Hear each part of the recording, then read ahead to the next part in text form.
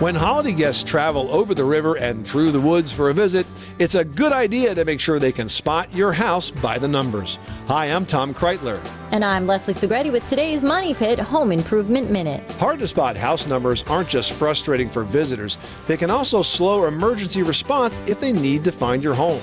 To prevent confusion, display large, clear numbers on both your home and your mailbox. If you have a long driveway or hard-to-spot entrance, make sure your address is easily visible to those driving by and illuminate it after dark. If your community allows, you can also spray paint your house numbers on your curb with reflective paint. By making your house number more visible, you'll help keep your family safe and your visitors happy. I'm Leslie Segretti.